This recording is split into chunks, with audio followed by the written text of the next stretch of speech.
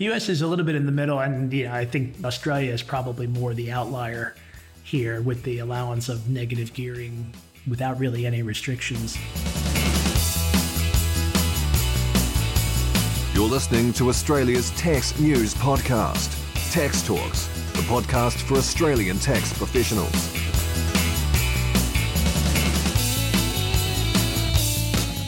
Welcome to episode 232 of Tax Talks. This is Heide Robson, and thank you to Klaas for sponsoring this episode. Before we talk about US tax, I just wanted to give you a quick review of the tax summit last week at the ICC in Sydney. Here's an insert I recorded yesterday. Hello everyone, it is day 3 of the Tax Summit 2020 at the ICC in Sydney. Just one more session to go. My impressions so far, very technical, addressing big and complicated tax issues, high profile with big names like Chris Jordan, Peter Costello and the Honourable Simon Stewart, a judge at the Federal Court. Quite a different feel to the SMSF conference a month ago. Different dress code, only 3 stands, MYOB, Receipt Bank and Sage. No handouts of beach bags and water bottles. And different people too. A lot of professionals from ASX-listed companies, large companies, mid-tier to top-tier accounting firms, and no financial advisors. So a very corporate feel. I attended some really good sessions, which I will tell you about tomorrow. So one more session to go. I'm heading into the workshop about trade wars with gamification around the trade war. Will be interesting. See you shortly.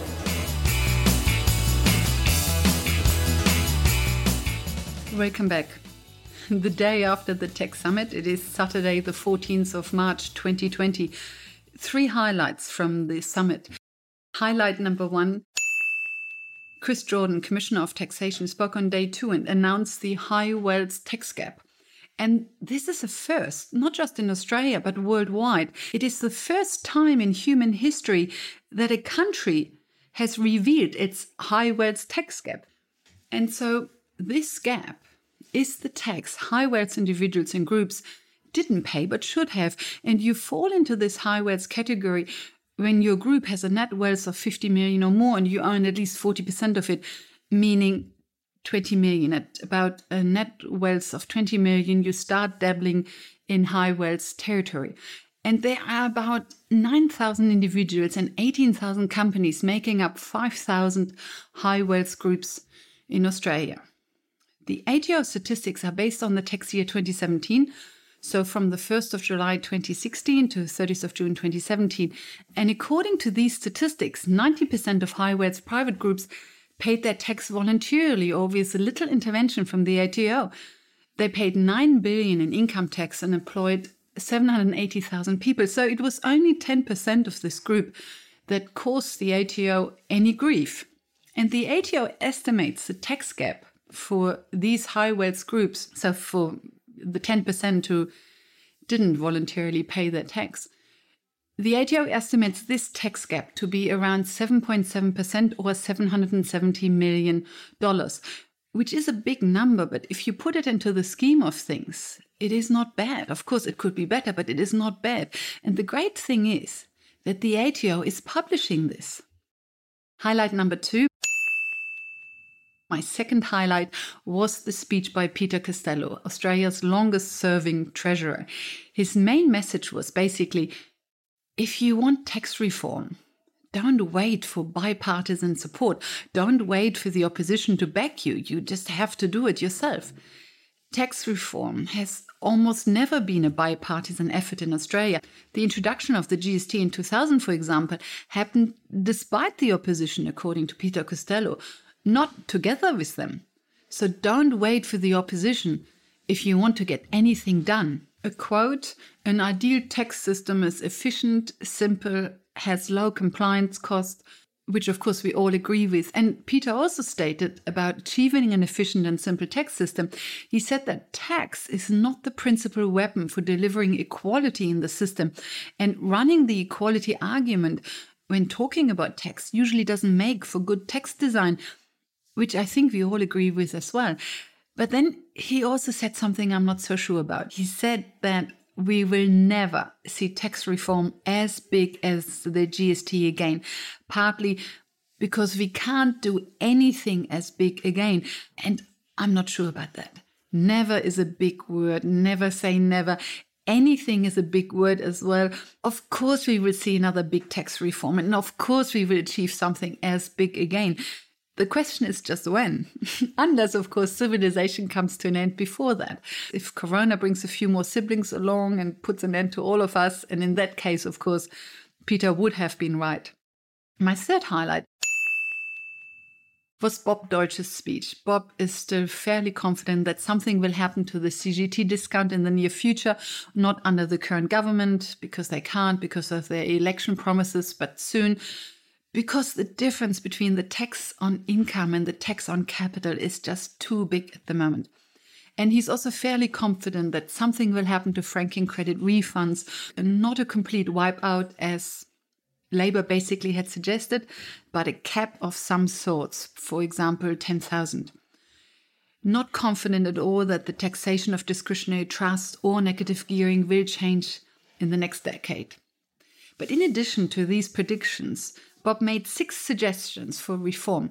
The first one is to limit the top marginal rate for individuals to 40%, so have a top marginal rate of 40%. The second one is to abolish FBT, as you know, just 1% of tax revenue. The third one is to get rid of the Medicare levy and to just include it in the general tax rate, because that is how it is treated anyway. Number 4, limit the corporate tax rate to 25% for all, just as Robin Jacobson had suggested in the panel discussion. Another highlight, by the way. Number 5, widen the GST and include food and education in the tax base.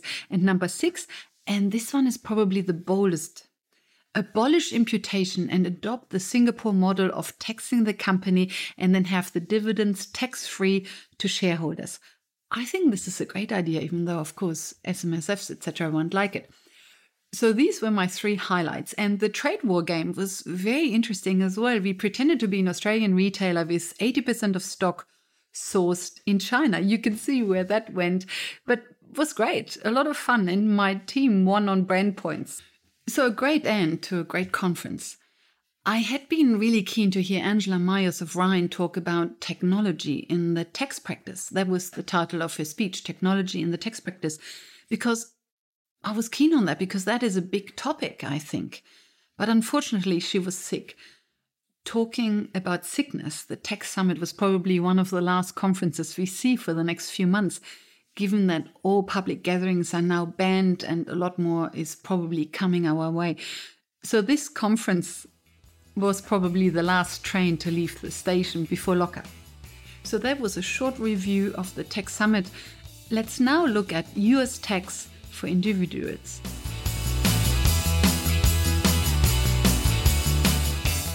As you know, Australian residents are assessed on their worldwide income. And as you also might know, the US treats their citizens and green card holders as residents for tax purposes, even if they don't live in the US, even if they have never lived in the US. And so most of the over 100,000 US citizens and green card holders living in Australia are tax residents in Australia because they live here, but are also tax residents in the US because they have a US passport or green card. And so they are taxed on their worldwide income in both countries, Australia and the US.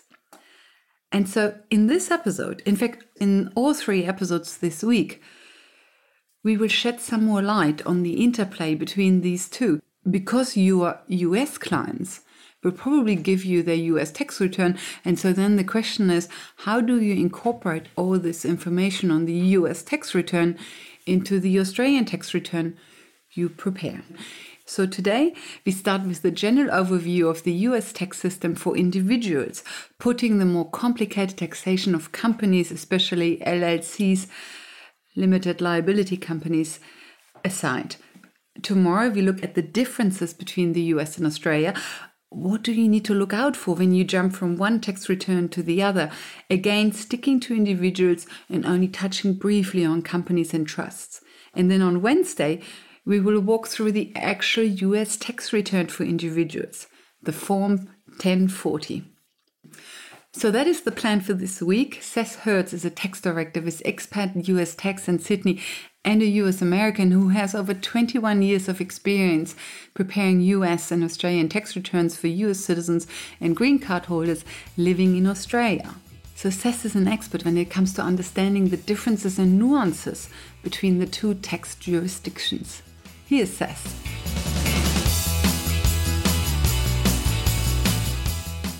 Who has to prepare a US tax return?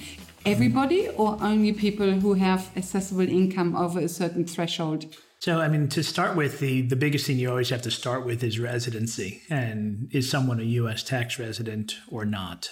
And when you're dealing with that, then a U.S. tax resident is any U.S. citizen, any U.S. green card holder, and others who meet what's called the substantial presence test in the U.S., which is based on days of presence in the U.S. And that's Aussie outbounds to the U.S. that we're looking at mainly there. So citizen and green card holders are always counted as a resident. Whether Correct. they are actually living in the U.S. or not doesn't Correct. matter. They're always treated as a resident. Absolutely correct. And so if you're dealing with a resident of the U.S., then you are dealing with minimum income thresholds before you have to file a return. Those thresholds vary per year. They go up based on the cost of living index. But I think it's around $10,000 US. It's about $12,000 for someone who is either single or what's called head of household. Yes, sorry. It is about $12,000 for a single. The standard deduction for a single is about $12,000, and the standard deduction for a head of household is about $18,000. So halfway between single and married filing jointly. Or if they're married filing jointly with their spouse, it's 24,000, or it's a little bit higher than that now for 2019 and 2020. However, you can be a situation where you have a very, very low threshold if you're married to, let's say, if you're a U.S. person and you're married to an Aussie who's not affiliated with the U.S., and therefore you might be filing a separate return under the status of married filing separate. Then the threshold for filing a return can be as low as $5 of income. Oh, I see. So when you are married, but your spouse is not a US citizen, doesn't have a green card, doesn't qualify under the substantial presence test, hence has nothing to do with the US tax system. If your spouse is like this, you don't actually file as a single, as an individual. You file as married, filing separately. Yeah, the US makes things fairly difficult, and the best way to think about it is if you're single, if you're not married, then you are single. And that is for sure. If you are married, there's actually 3 different possible filing status that you could have depending on... Yes, married filing separately, married filing jointly, and head of household. Correct. And head of household, you have to have U.S. citizen dependents that are living with you before you can start exploring that one. So if you're dealing with someone who's just married to an Australian and doesn't have any children, for example. Or the children are from a previous marriage and don't have U.S. citizenship. Correct. Then you'd only be looking at 2 possible filing status options, which would be married filing joint and married filing separate. I see. For head of household, you must have children. Well, you must have dependents, which most often are going to be children. Yes, and those dependents must be residents. Yeah, they must be U.S. tax residents, and they must have Social Security numbers, U.S. Social Security numbers. Yes. The U.S. focuses on what your marital status is on the last day of the U.S. calendar year. You could be married on that last day, and then therefore for the year, you're considered to be married. If you divorced on the 30th of December, you'd be considered to be single for that year.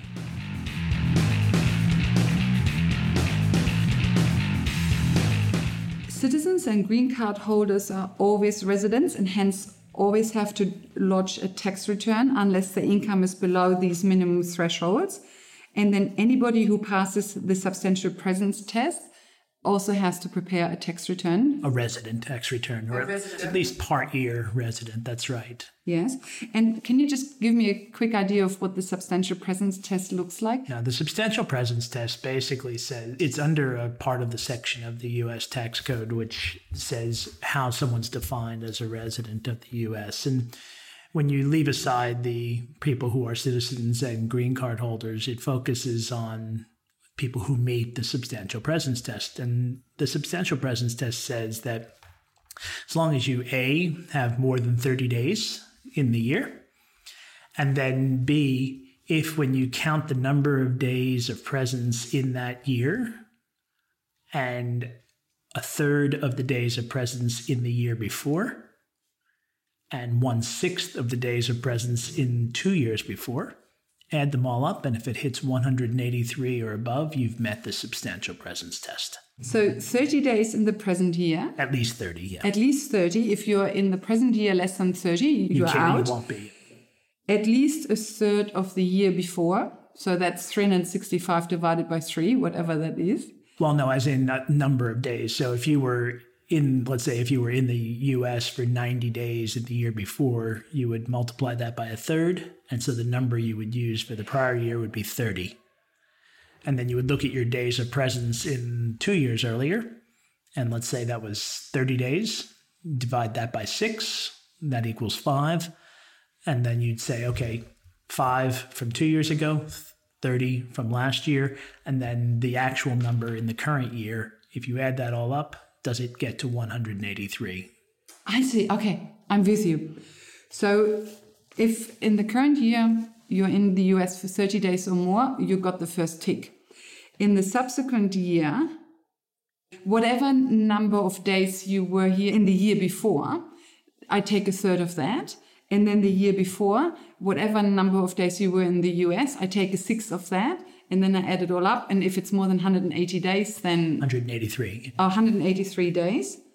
That's like Australia, isn't it? Don't we also have 183 is a very, very common residency threshold for many countries. Oh, why is that? Because it's half the year, in essence. Oh, yes, of course. They figure that's a good enough indication, right? I always wondered how they came up with 183 days. Pretty much. They just divided 365 by 2 and rounded it up.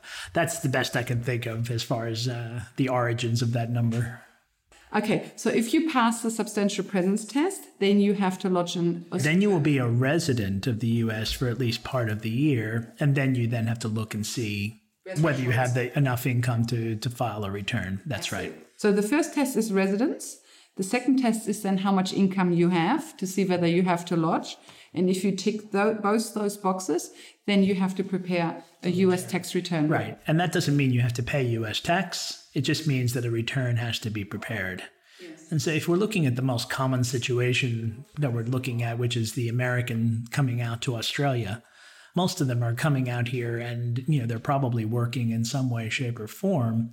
They're probably going to have a requirement to file a U.S. tax return. They're going to be residents by definition because they're U.S. citizens. And then if they're earning an income, then it's likely that they'll get above either the $12,000 or the $24,000 threshold, or potentially even the $5 threshold. And at that stage, we know we have to do a U.S. tax return. Okay. 3 questions. The first one is, what is this $5 threshold? If someone is married filing separate filing status, believe it or not, their threshold for filing a return is $5. Okay. And that started a couple of years ago. Okay. So that means if you have a couple where the wife or the husband is a U.S. citizen and the other spouse is Australian, then this U.S. citizen has to file basically no matter what the income. If their chosen filing status or if their available filing status is married filing separate, that's yes. And sometimes there are other filing status available in that scenario, and so that's why. How could they be? Because they're married, hence they are married, they don't have children. If they don't have children, then yes. The only other possibility is that you can elect to have the non-resident spouse be treated as a resident of the U.S. That is possible. Is this about the alien, the non-resident alien? Correct. Because I was going to ask you about that. What's the story about the alien? The U.S. has some terminology which is amusing. Amusing at best. That's for sure. So in that scenario, yes, you have a U.S. citizen comes out and marries someone who has no affiliation with the U.S. That spouse is known as a non-resident alien. And sure, it can be a situation where that's the case. That spouse never takes on U.S. green card or U.S. citizenship and they remain non-resident. There is an election possible in that situation, if it made sense to do so, to say that spouse, non-resident alien spouse, can elect to be treated as a resident of the U.S.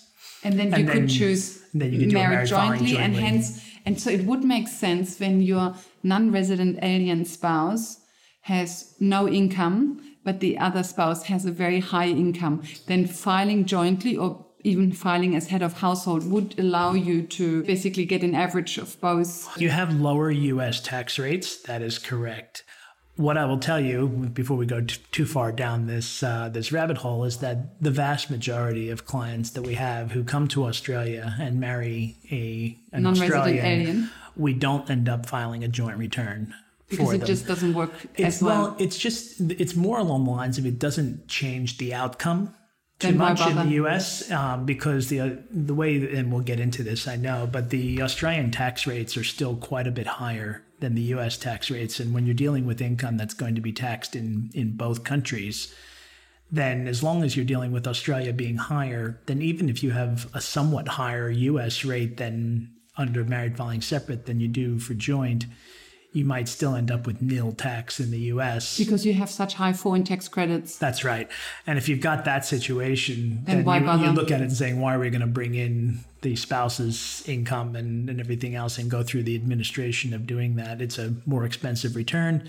It takes more effort to put it together. And so most people say, not worth it. So most married couples where only one spouse is a U.S. citizen, most U.S. citizens in that scenario would file as married, filing separately. Correct. Or head of household if that's available. So just to quickly come back to this terminology of alien, you can have a non-resident alien and you can have a resident alien. Correct. Those are non-resident aliens, that's right. Because as soon as you pass the substantial presence rule, you're no longer an alien. Well, you're no longer a non-resident alien. You're going to be a resident alien. I see. So when you are not a citizen and you don't have a green card holder, you're always an alien. In essence, the word alien, and that's the somewhat offensive term that gets used, in essence just refers to someone who's not a U.S. citizen.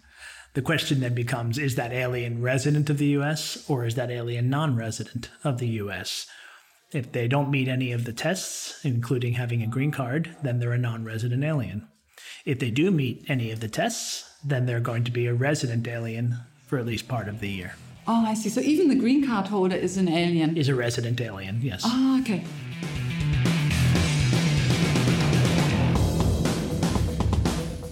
If you have an Australian, so an alien, who is a non-resident, would they still have to file a tax return in the US if they have US-sourced income, or would withholding taxes take care of that? It depends on the situation and the type of income and what they've set up ahead of time with it. Ideally, you can certainly have a situation where, the classic one would be an Australian who buys shares in U.S. companies.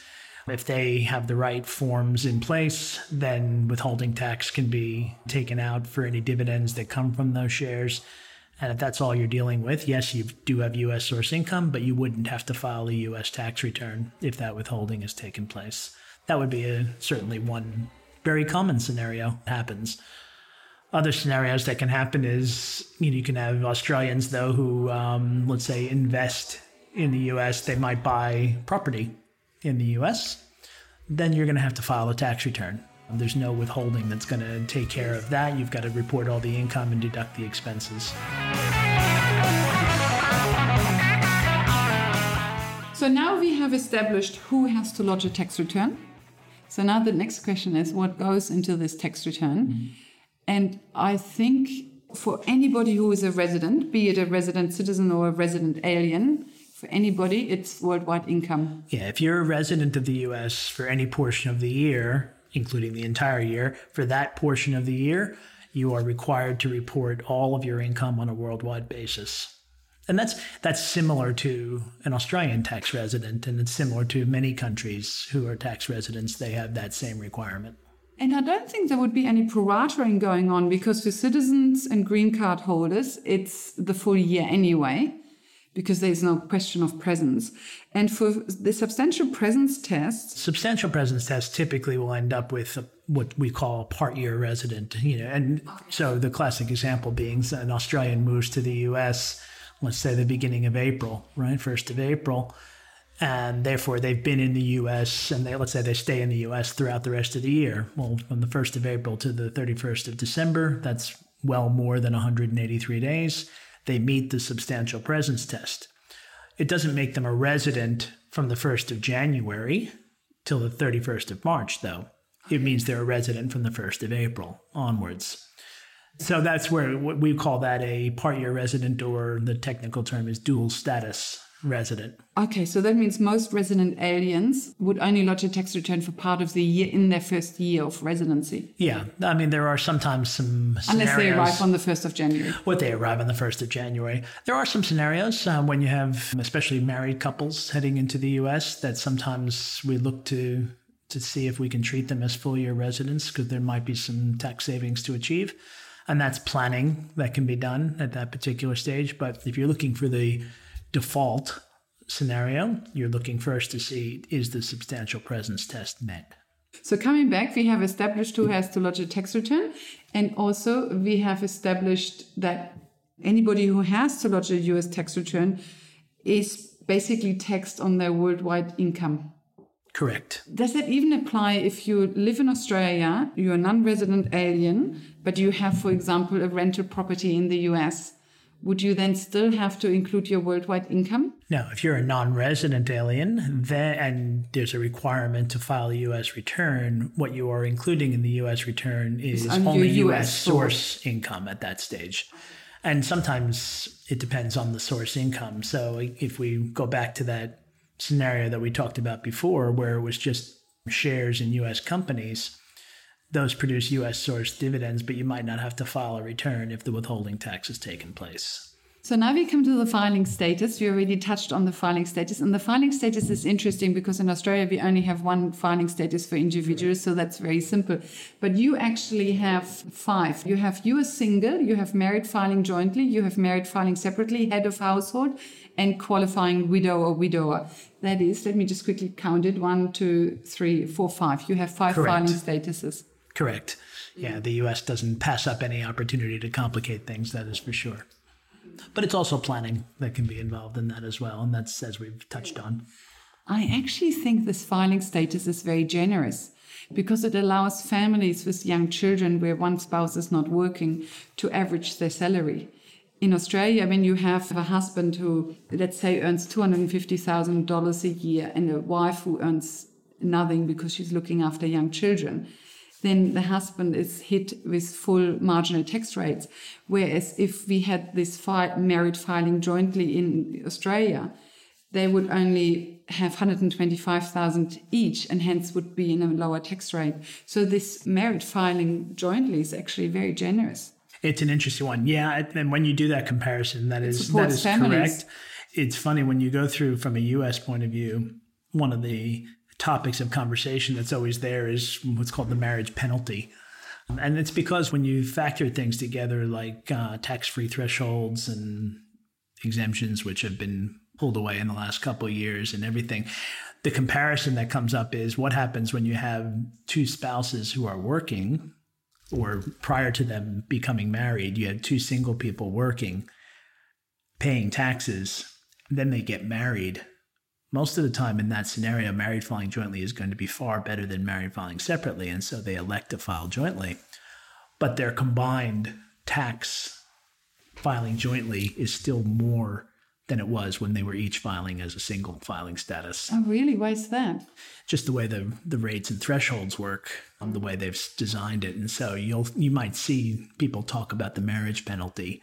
It applies more for people who are living in the U.S. as opposed to Americans living in Australia because it becomes less relevant at that stage. But it is something that more people will talk about that. They won't focus on the fact of people who have one spouse who's earning a lot of income and one who's not, because you're right, in that scenario, married filing jointly is a really good answer. The interesting thing is that children actually appear on the parents' tax return, but I think only if you choose head of household. No, they even appear on the individual tax return. If you're a single mother, for example, they appear on your individual tax return and you receive a tax credit for each child. There used to be deductions that are called exemptions. That was in place up until the end of 2017. In 2018 onwards, they changed it to tax credit. They had a tax credit for children that were there before. The difference is that actually that tax credit can end up being refundable going forward with 2018, where it typically was much harder to get that in the years prior to 2018. But they've removed the deduction that used to be there. But for that, the child tax credit is now refundable. It can be, yeah, depending on the situation. It is, as usual, it can't just sit there and make a black and white blanket statement. There's always it depends. And so that's some of the planning that we end up doing for individuals coming to Australia is to look and say, is there a way that we can try and get some actual refunds from your children through the use of the additional child tax credit that you might not have been able to get previously. But it's still very child-friendly. In Australia, there is no support of families unless you are under a very specific threshold. I mean, Correct. Of course, there is support of families in other ways, but there's no support of families through the tax system. Correct. So that is very family-friendly. Correct. I think it's... the U.S. tax system at its base, the rates are actually reasonably low. I think most Americans don't necessarily realize that that's the case compared to many other countries around the world. Because your top marginal tax rate, I think, is 30% or so? 37%. 37%, which is still very low in comparison to our 45. That's right. And it cuts in at a much, much higher level than the top rate in Australia. Because you have the standard deduction of $12,000, filing jointly $24,000. That's the main That's the main one that gets used. And that's as of the last couple of years, it's been at that type of level. It's a generous standard deduction. Australia has a tax-free threshold, which operates the same way. System, yeah. The amount is lower. And when you look at the tax rates, I think coming back to that again, so if we're looking at people who are either single or married, filing jointly, or head of household, the top rate of 37% doesn't kick in until the tax rate is at least around $500,000, $600,000 US dollars. And that's a very, very high threshold to have. Well, in Australia, you get your 45% rate kicks in when you have income above $180,000. So the difference is very, very stark when it comes to that. And so when you have people who are on a higher income, they're paying way more in Australian taxes than they do in the US. Except if you live in a high tax state. So, for example, Texas doesn't have any state taxes. So then, yes, you pay a lot less than you pay in Australia. But if you live in a high tax state in the US, could you then come closer to Australia? You do come closer. New York and California are the two highest ones that normally people focus on with that. The real question then is, okay, are you actually then also still a resident of Australia if you're living in New York or California? I meant more just comparing the two tax systems. Yeah, the U.S. will start closing that tax rate gap when you realize that there's multiple levels of tax in the U.S. As you just mentioned, you do have federal tax, you have state tax. In New York, you could have New York City tax if you're living in the 5 boroughs of New York City. And plus, you've got Social Security and Medicare tax, which comes into play as well. So you can have 5 levels of withholding. And when people move to the U.S. and go onto a U.S. payroll, that's one of the first things they notice is they look and they can't understand what's going on and why there's all this withholding.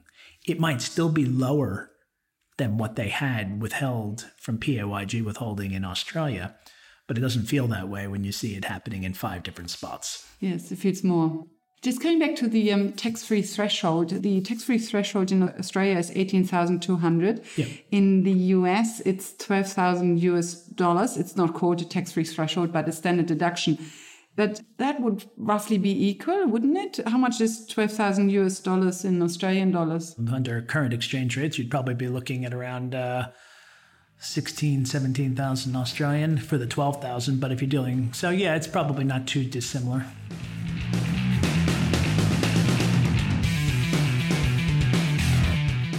If you prepare a tax return married filing jointly or as head of household, does the tax return still list the income separately for each individual? And I'm asking that now with respect to then preparing the Australian tax return. If you're given a married filing jointly tax return and it doesn't list income separately for each spouse, then it can become very complicated preparing the Australian tax return. If you look at the form itself, so if you look at the 1040, the form 1040, it will not delineate between the spouses. But it would be very unusual to have a U.S. tax return prepared for that situation where you don't have backup statements. Yes. And so on the backup statements, you would almost certainly see the delineation between the taxpayer and the spouse. Good. So you can separate, you just have to go to the backup statements. Correct. So we've prepared the tax returns, the U.S. tax returns. I think all tax returns, looking at due dates for payments and lodgement, I think lodgements are quite lenient, especially when you are living overseas. You get an automatic extension until June 15th and then possibly can extend to October 15th. But all tax is due on April 15th. And if you don't pay a rough estimate by then, you end up paying interest. Yeah, that's well summarized. The U.S. is on a calendar year, which is always the good place to start. So it's from the 1st of January to the 31st of December. And so that's the first problem that people run into when they come here, is realizing that they've got 2 different tax years to deal with. But yeah, if you're dealing with the U.S. return, the first date that people typically focus on is the 15th of April. That's the initial deadline. Now, if you are a U.S. tax resident who has moved their tax home outside the U.S., meaning that they're gone from the U.S. for at least a year. Typically then, if they are in that situation by that April 15th due date, they will get an automatic 2-month extension of time to file. They don't have to put in a form in order to get those 2 months. If they need to go further than the 2 months, meaning June 15th, or if you have an individual who needs an extension for April 15th and they can't get that automatic 2 months, there is a form that they can file automatically. And as long as you file it before the deadline, then you will get it till October 15th. So it's a 6-month extension from April, and it would be only 4 months if it's being done for the June 15th filers. But you are correct in that extends the time to file the return. Not to pay any taxes. People sometimes will make a payment with that extension and therefore try and make sure that they cut off interest.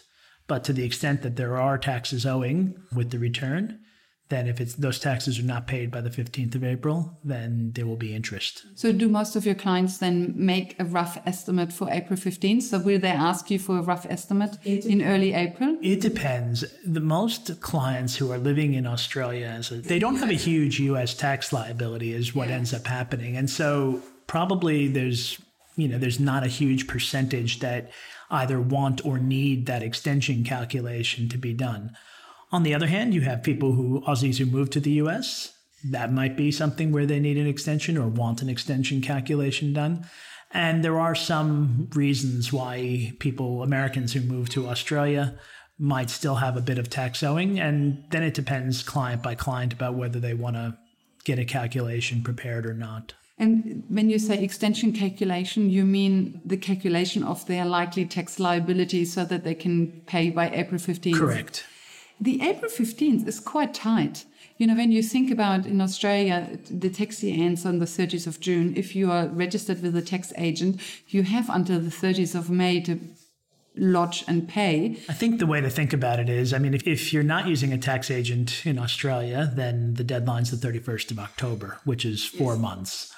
In the U.S., it's 3.5 months. So it's fairly on par when you think about it that way. The way to think about that, I think, is from a global perspective, the Australian concession that is used for lodgement deadlines being moved when you have a tax agent, that's unusual. I see. So very few countries do that. I haven't run into another one. Maybe that's also why we have such a high ratio of tax returns being lodged through an agent. Yeah. Because this way you can push out your tax liability payment by another 7 months. Yeah. If you think about it, if you don't have to make a payment on your taxes that you owe, you finish the tax year on the 30th of June and you don't have to you lodge that return on the 15th of May in the following year. You might not have to pay the tax until sometime in June. You've had a year, to hold on to that money. That's unusual. I see. Yeah. It sounds very generous. I never realized that it was so generous. But when you compare it to paying within 3.5 months and starting to pay interest within 3.5 months, then suddenly feels very generous. It's certainly less generous when you compare the two countries, but I think the U.S. system is fairly typical on a global basis. Foreign earned income exclusion. Yes.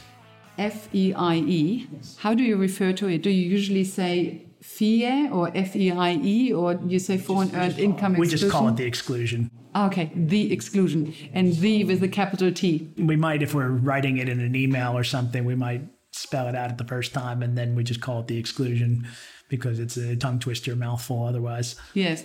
And that exclusion, that plays a big role, of course, when you prepare US tax returns for your Australian clients. Well, for the Americans who are living in Australia. So let me maybe give some background around the exclusion. So the idea is that Americans who work abroad, obviously, oftentimes will be subject to tax in their local jurisdictions. And so one of the methods that the U.S. has in place to try and minimize double taxation is the concept of an exclusion. And what the exclusion is says that if you're away from the U.S. for at least a year, there's a couple different ways to qualify, but it guaranteed you have to be overseas for at least a year, then it is possible that you can get an excluded amount of salary and wages, and that amount gets indexed every year for cost of living. And it's quite generous. I think it's $130,000 or so. It's a little over $100,000 for the foreign earned income exclusion, and what they add on to that as well is a foreign housing expenses exclusion as well, which then when you combine the two together, it can typically get around 130, 140 US for that point.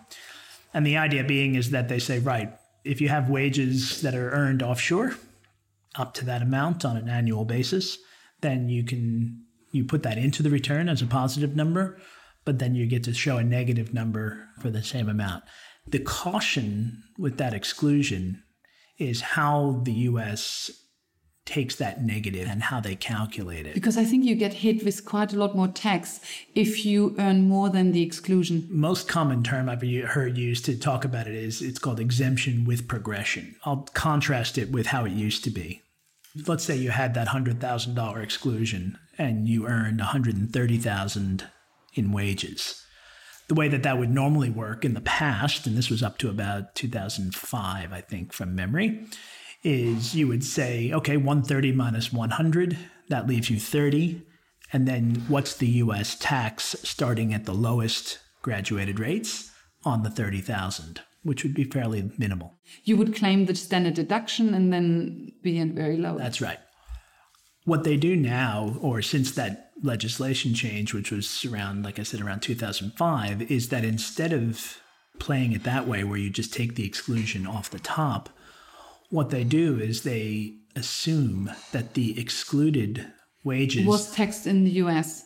Not only does it say, okay, we have to figure out the effective tax rate on all of the income first and then apply that effective rate on unexcluded income, but the exclusion is assumed to apply at the bottom of the tax bands first. It means that you're actually potentially getting a bump in the tax rate on excluded income. So that same $30,000 in what I just described would now be taxed potentially even at a higher rate than if it had been the $30,000 that was being taxed along with the $100,000 that was being excluded. And for that reason, when we talk about an exclusion, most often what we find for individuals from the U.S. who are in Australia is we actually look at the possibility of not using the foreign earned income exclusion at all, and instead simply relying on foreign tax credits based on the Australian taxes that have been paid, because oftentimes that actually can give a better outcome. Oh, I see. Because if you apply the exclusion, you can't claim foreign tax credits. You can claim foreign tax credits on income that has not been excluded. So going to that same example that I just did, the $30,000 that's left over is going to be taxed in Australia. Taxed in the US, well, you don't want to end up with double tax. And so you look at the Australian tax on the $30,000 and compare it to the U.S. tax on the $30,000, and the U.S. will give a credit for whichever tax is lower, which still by and large is probably the U.S. tax rate. But in the situation of, let's say you elect out of the exclusion and you don't use the exclusion, you would have a situation where you'd be looking at the Australian tax on $130,000 and comparing it to the U.S. tax on the $130,000. And oftentimes that total, you might end up with a zero U.S. tax liability one way or the other, but the carry forward credits, meaning unused Australian tax credits, might be higher using the second methodology rather than the first. And oftentimes that can come in handy down the line. I see. So you might still end up not paying any tax either way, but if you don't use the foreign earned income exclusion, you might receive higher income tax credits. Yeah, and one of the things that we do is, most U.S. foreign tax credits. Correct. Most U.S. preparers, I should say, will run a couple different scenarios and see which one ends up with the better answer. I have two questions for you. One is to actually go back to the tax rate, and then the other one is regarding the foreign tax credits. The tax rates in the US. Yep. Does the US have brackets like Australia? Yes, they do. Okay. The top bracket, as I said before, is 37%. And it kicks in at a very, very high rate, that 37%. And then there are various levels along the way, starting from 0 and making their way up to 37. And then this foreign tax credit, you receive a foreign tax credit for any tax you pay in Australia that is equivalent to a tax in the US. But can you use this foreign tax credit against US income? Meaning if you live in Australia, one day you go back, can you then use the foreign tax credits against US sourced income? No, the U.S. doesn't allow a foreign tax credit against U.S. source income, so it's only against income that's considered to have a foreign source. So if you have a scenario where a U.S. citizen goes to Australia, lives and works there for 10 years, accumulates substantial foreign tax credits in the U.S., moves then back to the U.S., they will start paying tax from day one because they can't use any of these foreign tax credits. So the only time you can really use these foreign tax credits is if you then move into a low tax country, like, for example, Dubai, or not that Dubai is a country, but United Arab Emirates or UAE. You move into UAE, you don't pay any tax, hence you can then use the foreign tax credits you earned in Australia for that foreign sourced income. Yeah, you'd be looking at countries that have a lower tax rate than the U.S. is really what you're dealing with. So sure, I mean, UAE would certainly be one of them, but other examples might be Hong Kong, Singapore. There's a few countries actually within Southeast Asia that fit the bill. And therefore, as long as you're dealing with that situation where the U.S. rate is typically higher than that country's rate, then there's going to be a gap, for which otherwise normally would mean that you'd have some U.S. tax to pay every year. But if you've got those carry forward credits, foreign tax credits from the time in Australia, then the opportunity for using those credits, those carry forward credits, that opportunity would appear. I can imagine that will surprise many US citizens returning back to the US. They see these $100,000, $200,000, $500,000 of foreign tax credits in their tax return that are nicely carried forward each year. They go back to the US. They think they have these tax credits up their sleeve that will now save them from paying tax for the next 5 years, and then it's all gone. Yeah, because what ends up happening is so if we have foreign tax credits from, let's say, 2019, those are the returns that we're preparing now. What you have, if you have excess credits, they carry forward for 10 years. And so you get until they even expire anyway. They will expire. And then if they haven't been used by 2029, then they disappear. And they're like frequent flyer points. Typical, yeah. Probably even harder to use sometimes than the frequent flyer points.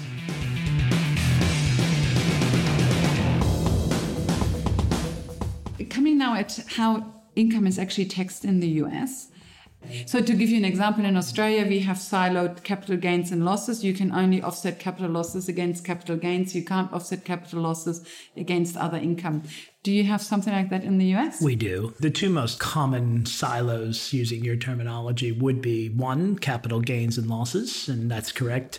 The only difference being that in the US, if you have capital losses that are not completely offset by capital gains, and therefore you have carry forward losses, the U.S. does allow a very small amount of those losses to be used against ordinary income every year. If you're talking about someone who's single or married filing jointly or head of household, the amount is $3,000 per year. I remember that now. on some schedule, there's a line that says this amount or 3,000, whichever is lower. Correct. The rest get carried forward, so you don't lose them, but you're then looking at future years. And if you have some capital gains in future years, you can then use those losses. Yes. Oh, but that's good. I always wondered what this 3,000 was about. But of course, it's the capital loss that is carried over to other income. It's the amount that can be used for that year. And it's that 3,000 amount has been in place for a long, long time. It's not subject to indexation for inflation. So it's it is what it is. The other category or silo, as you put it, that we see are what's called passive losses, which most frequently come about from rental properties. So basically negatively geared. Yeah, and that's the most frequent scenario that we see is we have somebody, either have an Aussie who's gone to the U.S. and they've got some investment properties in Australia. It might even be their main residence. They can't negatively gear it in their U.S. tax return. It depends. It depends how high their income is. There is some allowances for rental real estate in the U.S. where if you're below typically $100,000 U.S. of total income, then you can take that loss up to $25,000 per year. And so that works out. If you're above $100,000, then you start losing that ability to deduct that 25,000 threshold until you get above 150, in which case it's lost completely. Now, when I say lost, I mean the ability to deduct in that year. The loss itself doesn't disappear. It carries forward. That's right. That's a common scenario that happens. So that means the loss is always there to offset it against rental income. Correct. But to offset it against other income is limited to 25K a year or less. Depending on, and that's only for people who are on incomes below $100,000 a year. So that means the US has a little bit of a hybrid negatively gearing situation. It's not all doors are open like in Australia where you can negatively gear as much as you like. And other countries don't have any negatively gearing. They have investment losses completely siloed. So the US is kind of in the middle. The US is a little bit in the middle. And I think the way you're phrasing it is quite correct in the sense that Australia is probably more the outlier here with the allowance of negative gearing without really any restrictions. Obviously, that was something that was brought up in the last federal election as a possible change. And that's been discussed a number of times. And one of the reasons that I think that it keeps coming up is because Australia is a bit of an outlier in that respect. We might be the only country who has no limitation on negatively gearing. Not familiar enough with all countries to know, but it's certainly unusual.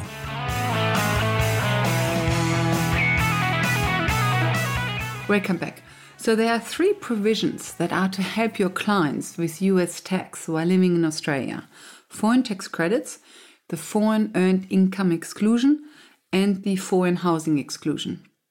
In the next episode, episode 233, Seth will talk about the differences between US and Australian tax. What do you need to look out for when you jump from one tax jurisdiction to the other? Until then, thank you for listening and thank you to Klaus for their support. Bye for now and see you in the next episode.